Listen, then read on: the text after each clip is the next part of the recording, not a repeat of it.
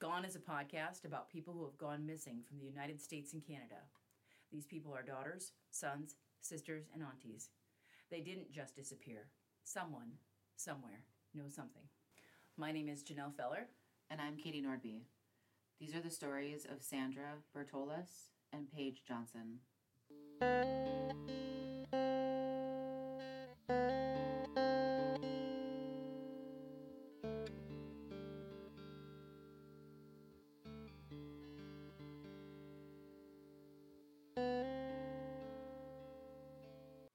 Sandra Bertolas was the youngest of 8 children, 2 boys and 6 girls. Their parents, Albert and Dorothy, raised this large Catholic family in a small one-story home in Menominee Falls, Wisconsin. In 1988, Sandra was 20 years old and studying marketing and business in her first year at Waukesha County Technical College. She had a new boyfriend, and she worked part-time as a beautician at Cost Cutters. Her oldest sister, Lori Duvernell, said that Sandra wanted to look perfect, colorful, and glamorous before she left the house. She was always looking for sales and bargains and on the lookout for the latest fashions. She liked to shop, but had little money, so she sewed her own creations. She carried a large white handbag that housed a vast supply of cosmetics and hair care products. On April 24th, 1988, Sandra attended a friend's bridal shower. She came home late in the afternoon and took a nap. She took a couple of calls, and when her sister asked if she wanted any ice cream, Sandra responded in a way that indicated that she didn't want ice cream and she wasn't very happy. It seems that she had told her girlfriends that her boyfriend wasn't who he said he was. Sandra had become suspicious, so she ran his plates and found that he had given her an alias and a false address. It also appeared that he had a longtime girlfriend in Milwaukee. To make matters more complicated, Sandra was pregnant. She told several of her friends that she had already told her boyfriend about the pregnancy. Sandra reported that her boyfriend had begged to see her that night, but she had told him that she didn't have gas money, so when he offered to pay for gas, she finally agreed to meet him. Her mother said that she left the house at 8:15 p.m. Sandra never came home. Sandra would have called home if she could have. She had been grounded so many times for staying out late, and her dad told her, "Just call us and let us know where you are." Within 24 hours, Sandra's father was calling every hospital in the area. He knew immediately that something was wrong. The police were not concerned because Sandra was almost 21 years old. Several days later, they found her prized possession, a white car, parked at the Red Carpet Bowling Alley on the 10,900 block of West Lanpham Street in West Allis, Wisconsin. There were no signs of a struggle, no blood, and no evidence in the trunk. However, the police now had a case. The boyfriend was interviewed by the police. He was an ambulance driver and was preparing to take his agility test to become a firefighter. He denied giving Sandra a fake name. He denied knowing that she was pregnant. He insisted that he had spent the night with his longtime girlfriend at her family's home on the south side of Milwaukee. His girlfriend's story was similar to his. The police scheduled a second interview with the boyfriend because he had remembered some additional details. However, the lawyer called and reported that the boyfriend would not be speaking to the police anymore. In June 1988, an anonymous tip led the police to Mount Olivet Cemetery at 3801 West Morgan Avenue in Milwaukee. They found out that the boyfriend's father was a caretaker for the cemetery and that the boyfriend had worked there at one time. Cadaver dogs were brought in and let loose from 3 different areas. The dogs became focused on a recent burial plot. Eventually, they dug up the casket and inspected the burial plot. It doesn't appear that they opened the casket. Shortly after Sandra disappeared, her family had found a napkin in her room with the Mount Olivet Cemetery address on it. It was in Sandra's writing. From this point forward, the family would search an area after the police searched it, just to make sure that they had turned over every single stone. The Bertolas family would test bones that they recovered, which were always animal bones. Sandra's sister Laura said that the words that she remembers most from that time are, quote, "Without a body, there is no crime," unquote. Sandra's sister, Paula Petuska, remembers looking over at her parents and seeing her mother and father with shovels in their hands, digging for their daughter's remains in a wooded area. I just can't even imagine having that as a memory. It's just so upsetting. And the family did this together. Right. I mean, they didn't want mom and dad to go out there alone, so whoever was available went with. And it's just so sad. Digging for their daughter's remains. 2 of the sisters postponed their wedding, waiting for Sandra's return. In 2001 or 2002, there's conflicting information on the year. The Menominee Falls Police Department did a 21-month-long search regarding Sandra's disappearance. They brought in 50 witnesses, but the probe concluded without any indictments issued. Sandra's father died in 2010. The family has purchased a burial plot for Sandra next to her father in the St. Anthony Cemetery. St. Anthony is the patron saint of all lost things. Today, Sandra Bertolas would be 52 years old. She was 5'6" and between 150 and 160 pounds. She had brown hair and blue eyes. She was last seen wearing a blue tweed jacket, black pants, and carrying a large white handbag. Sandra was pregnant at the time of her disappearance. If you have any information about the disappearance of Sandra Bertolas, please contact the Menominee Falls Police Department at 262-532-8700. So we've talked about this a lot, and we know that the statistics say that a woman who is pregnant is at great risk of harm, potentially from her partner. Yeah. And I did a little bit of research, and I found an article from March 2001. This was from the Journal of the American Medical Association, which said that homicide was the leading cause of mortality during pregnancy in the first postpartum year. It accounted for 1 out of 5 deaths. Wow. And then another journal of midwifery and women's health found that 43% of maternal deaths over an 8-year period in Washington, D.C. Were due to homicide. So I don't know, that seems, I don't know why, that seems surprising to me still. Well, it is surprising, and it's upsetting. And, especially in this case when there were some kind of misleading things that he had told her or that she found out. And then you find out those statistics. Yeah. That he had given her a false name and that he had another girlfriend. And then, to find out that she's pregnant may have been upsetting. Well, and they'd only been dating for about 3 months. Yeah. And he had plans, and that interfered with the plans. Right. And nothing that I saw ever listed his name. Nothing. There was nothing that listed his name. And, with all this time that's passed, the person who caused Sandra Bertolas to go missing has been living their life this whole time. Right. And they never said it anywhere, but he has to be the prime suspect. You would think. Because she was 20 years old. Yeah. She hadn't lived much life. Right. At that point. He was the last person to have contact with her that night. Mm-hmm. Though he denied that. He said that he didn't see her at all. Oh, sure. And that he had been with his girlfriend. But yeah, that's right. His longtime girlfriend. Yeah. But, and at the time, 1988, this would have been landlines, and so there wasn't the same kind of... a record that could prove otherwise. It seems, it certainly is a coincidence that his father-in-law worked at this cemetery that they had received an anonymous tip for. Sandra had the address written at her home on a napkin. Right. He had worked at that cemetery. And it seems like at that time that the Bertolas family just kind of lost a little bit of faith that the police were looking at something happened that caused that family to then question everything that was going on. Yeah. So they would do their own search. And I think that that's understandable. I think that it would be hard to, regardless of the job that law enforcement is doing, regardless of how many people are on the case. It's your baby. It would be hard to not do your own investigating. It would be hard to trust that they're doing a good enough job in your mind just because. Right.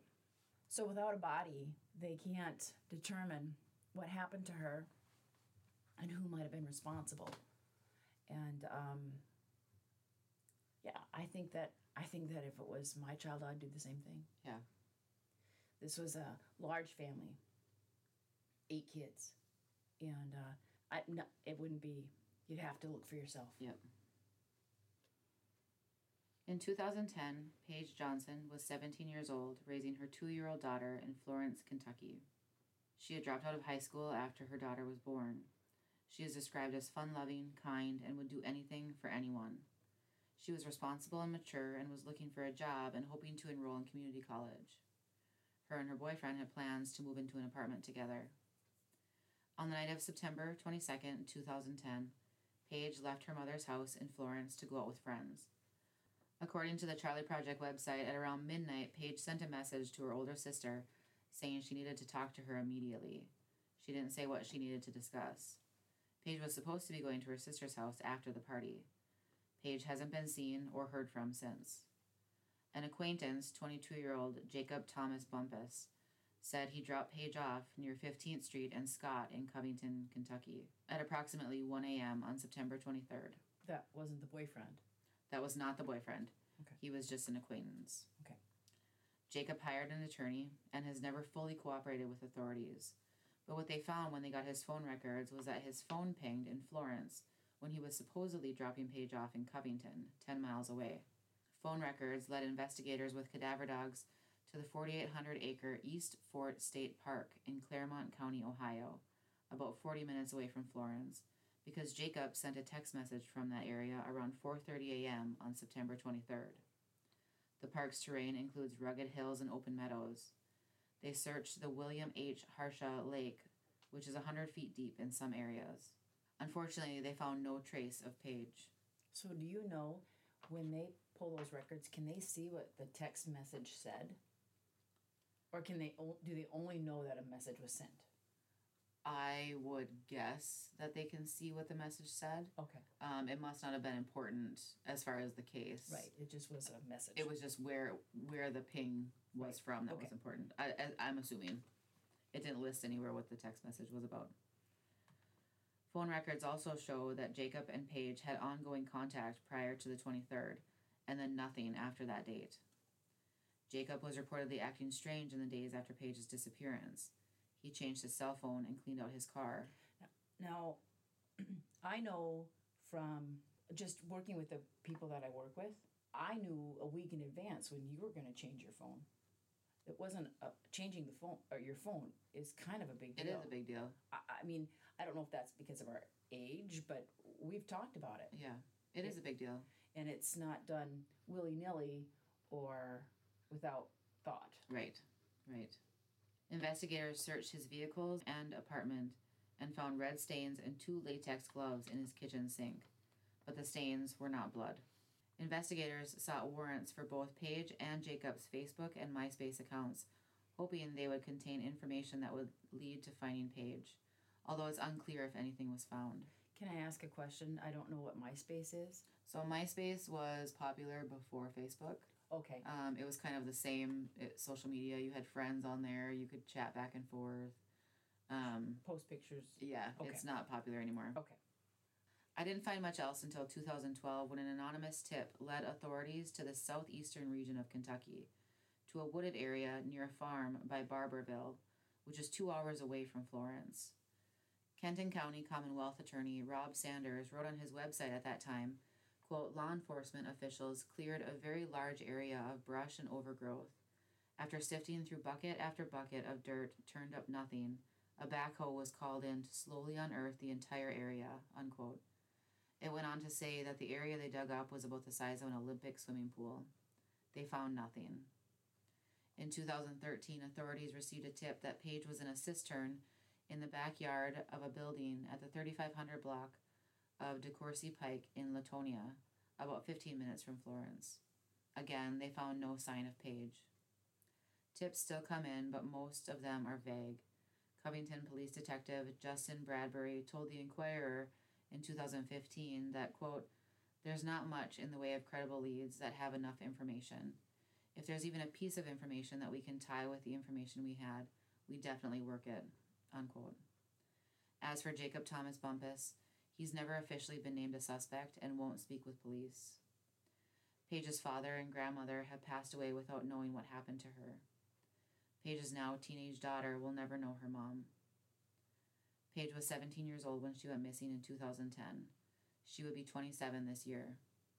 She is described as Caucasian, 5'1", and 110 pounds. She has light brown hair with blonde highlights and brown eyes. Her ears, tongue, and navel are pierced. She has a C-section scar on her abdomen. She has a beauty mark on the left side of her face and a tattoo of purple and teal stars and swirls on her right hip. Paige may go by the middle name Belisa or use the last name Napier. If you have any information about Paige Johnson's whereabouts, please call the Covington Police Department at 859-292-2222. So you never mentioned anything about the boyfriend? I didn't find any information about the boyfriend. So I would assume that he had a alibi. He had nothing to do with this. And I don't know if boyfriend was also the daughter's father or it wasn't very clear on that sort of thing. So I can, again, assuming that those people weren't a part of her disappearance. Right. The father of the child and or the boyfriend. Right. Right. She was 17 years old. Yeah. She could have run away. She could have. But she had a 2-year-old daughter. She had a 2-year-old daughter, and her mom said that she would always check in with her mom. She talked to her at least, every day. Mm-hmm.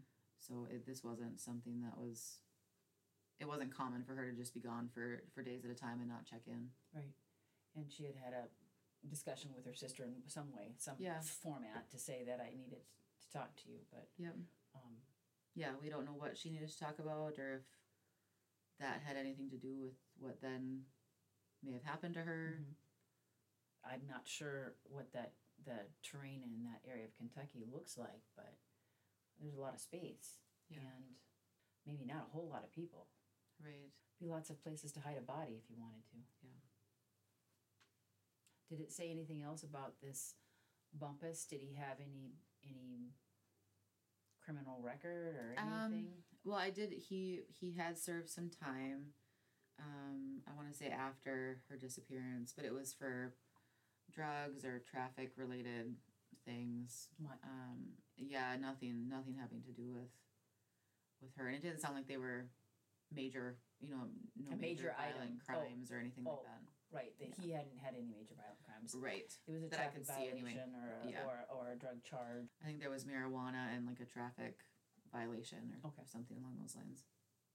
So Paige is still missing, and there's nothing else. I couldn't find anything more recent about her case. Her daughter would be the same age as Paige was when she had her. Close, yeah. So is the daughter being raised by Paige's mother? It didn't say. Okay. Yeah, I couldn't find anything about that. But I think, hopefully just by repeating her name, repeating her story, keeping it out there, that hopefully something will spark a memory or that's why we have to talk about. We have to say her name. We have to tell her story. We have to talk about what the facts as we know them. Yep. And hopefully it connects and leads police to her. Right. Because at this point, it would be a huge relief to know something. Just to bring her home. Yeah. Yep. We ask that you do not reach out to the families or post names of possible suspects on social media. Missing person photos, along with information and articles used for these cases, can be found on our website at gone-podcast.com.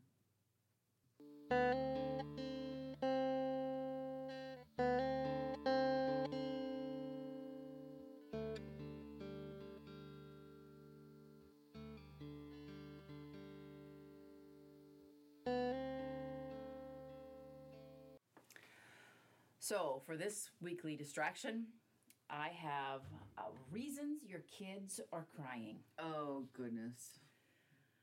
His brother took one chip from his bowl. I can see. I get it. Especially if it's a chili Frito. Oh. My favorite. My daughter is crying because she was not allowed to drink toilet bowl cleaner. They just don't know the danger. They don't know the danger. Don't understand. This little boy is crying because a box of tampons is not a toy. It is not. It is not a toy. It's nothing funny. There's nothing funny about that. There's nothing funny.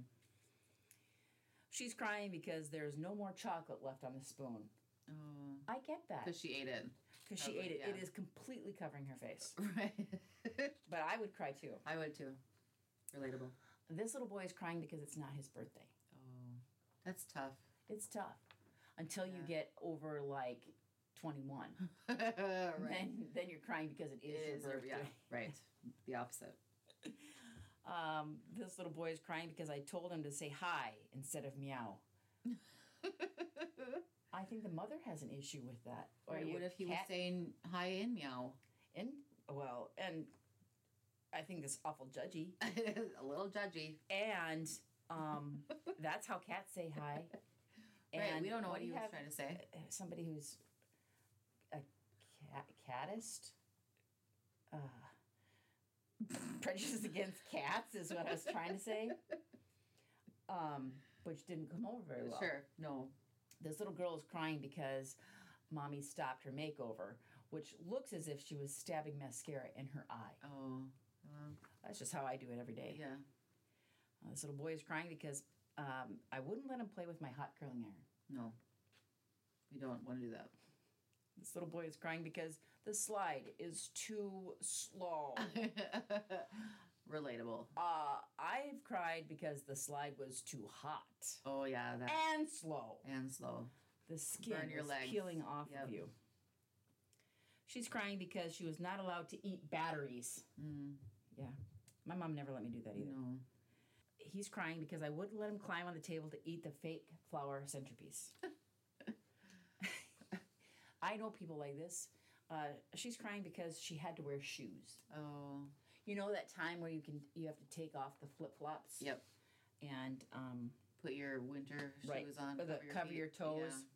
He's crying because he wanted turkey on wheat bread, not white. He's a health-conscious little boy. Yeah, he is. This little boy is crying because I wouldn't let him kiss the toilet. Ew. Well, it's because mom loves you, son. Right. This little girl is crying because we're going to the park to play. Well, you know what? I think a nap is needed. If you're crying about going to the park to play, you need to take another couple of drives. Or you're just an introvert and you just need some alone time. Again, a nap. A nap. This little boy is crying, and it is a flat-out, full-faced sob because I put his hood up when it got chilly. You just never know. You never know. They're like little ticking time bombs. Little ticking time bombs. This little, I can't tell. It's a half-naked child, but I wouldn't let him eat the pomegranate-scented bath soap. Oh, well, it smells good. You know, you'd only do that once. You would. And it wouldn't kill you. No. Let him eat it. Yep. I don't have children. That's why. It's probably because I don't. Nobody should take my advice about parenting because I don't have children. I don't have any idea how to do it. This little boy is crying because I wiped his nose. Oh, I get it. It's the worst. It is the worst. It is. And they are little booger factories. Yeah, ick. This time of the year. Slimy. This little boy is crying because we don't have a bobsled. A bobsled. Have you ever seen in real life a bobsled? I don't know. Where do you even buy one? I don't even know. This little boy is crying because I got bangs. Changed their whole. I suppose mom looks completely different. I wonder if mom cried after she got bangs too. You know, sometimes it's real. Yep, you shouldn't make big decisions like that. No, sometimes. not and especially not on Tuesdays. No. I separated the bagel into 2 pieces. That's why he's crying. Oh, well. Because it's picture day at school, and the nice lady pointed the camera at him. It's upsetting. Just full on tears.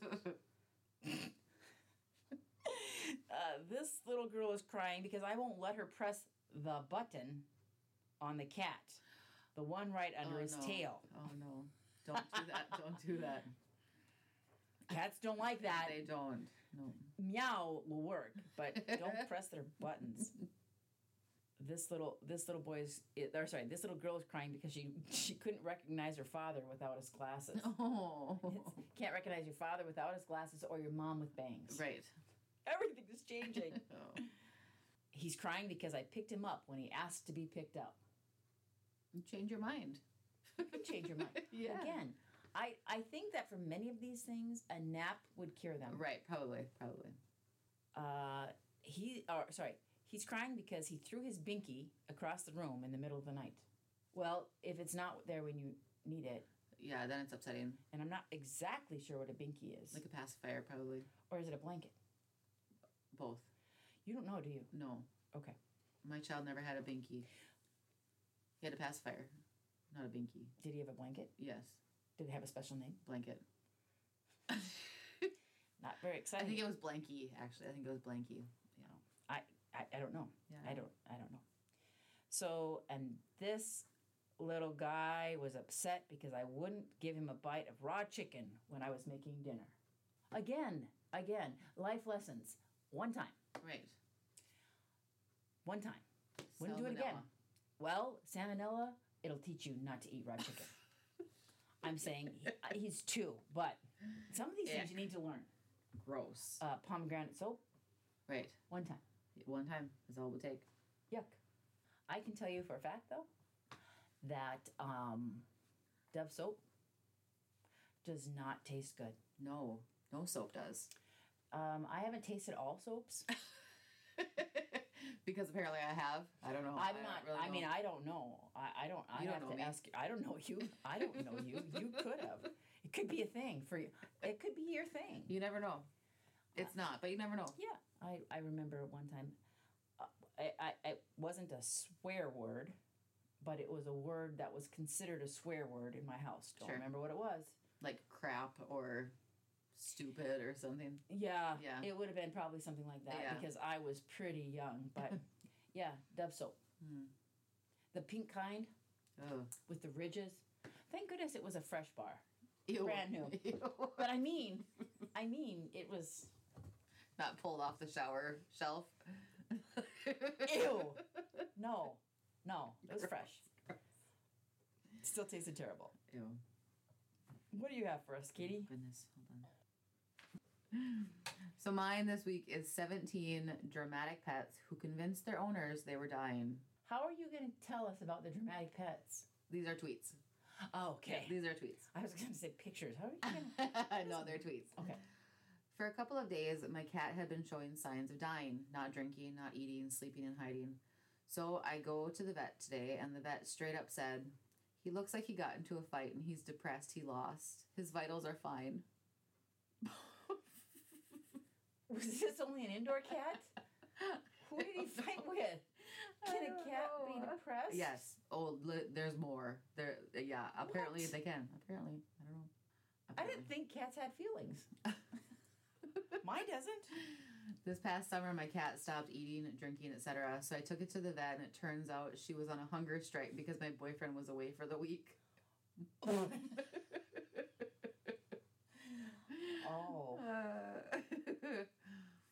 Cats are jerks. They can be.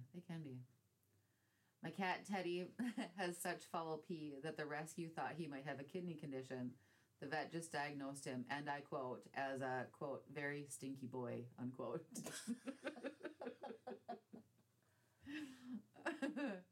Once my childhood dog suddenly refused to go outside and was shivering behind the couch for a solid 24 hours. So Dad took him to the vet, fearing the worst. He spent $120 to find out a possum that was living under our trailer hissed at him, and he was traumatized. Thank you, protector of the household. Right. What was the one that you just said about the cat? About the cat, the one before that? The foul pee. Well, can I just tell you that in the rescue, in the dog cat rescue place, the pee was so smelly that they noticed it. Yeah. That's tough. You would think that there would be something wrong. Ew. Ew.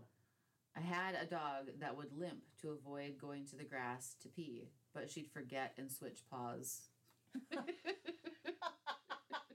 Forget which paw was hurting all of a sudden. She's a liar, but not a very good one. Our cat stopped eating and was lethargic. He'd cry when we picked him up. He became super limp, and so we rushed him to the ER at 2 a.m. Turns out he had a severe case of gas. Farted while the vet was examining him. They gave him anti-gas meds and sent us home. Poor thing. It probably hurt. Was it for 2 days that he was gassy? What? I don't know. I don't know. I didn't actually. Apparently, it was really bad. I didn't really know that cats farted. I never really thought about it. My uncle's dog was scared the first couple times he went to the vet, so the receptionist gave him a treat. Now, whenever he goes to the vet, he's happy until he gets to the reception desk, and then he acts scared because he thinks he'll get a treat. Yay, we're going to the vet. Oh, hi, I'm super scared to be here. I need a treat. I didn't know that dogs are manipulative like that. Oh, gosh. Well, mine's not. Well, yeah, mine is. She is. She's a diva. Yeah. One time my parents renovated their bathroom, and then our cat got super lethargic and wouldn't eat. We naively assumed that those events were not connected. One vet trip later, turns out that our cat was depressed. He couldn't drink out of the leaky tub faucet anymore. How the hell do you diagnose that? Though my cat is such a jerk, if we changed the sink so that he couldn't get in there and get a drink every single time we went to the bathroom, he would probably get depressed too. Probably. It's just they're normal. I mean, there's cat bowls and fresh water. I mean, like a water fountain. Yeah. Like a waterfall. Right. And not enough. Nope. My cat had a mystery accident, got stitched up and sent home. Spent 3 days lying motionless on a blanket, letting me feed her by hand and even drip water into her mouth. Until I left the room and thinking I couldn't see her, she hopped up and sauntered over and helped herself to treats. And dripping water into their mouth? Oh my gosh. With their mouth. Yeah. Oh, gross. And cat food is so stinky. It's gross. Ugh. I had a pet duck named Penelope who faked a limp to get attention when we went out of town for the weekend. He had an x-ray and spent the night at the vet's office for observation, all to discover the duck was a drama queen. Poor duck. And it had gas. Duck gas. When I was growing up, my dad had a fish tank, and the biggest fish in the tank would kill off smaller fish if my dad didn't come by once a day. It stopped when my dad taped a picture of himself to the tank so the fish would know he was there and still cared about them. The alpha. Last one. My dog gets depressed when she doesn't see my boyfriend for a few days and without fail gets terrible diarrhea. But the second she sees him, she's fine and won't have it again until they're apart for over 3 days. Talk about drama queen. And honest to God, you couldn't break up with him. No. Because you'd have to, you have to take the dang dog. Yeah, you'd have to. Diarrhea. Poor dog. That dog loves him. I mean, I don't get that sad when David's gone for 3 days. And I'm married to him. But I mean, I might get a little sad. Yeah, but not sick. Not sick. So animals are drama queens. Most of them. Or jerks. Or jerks. Yeah.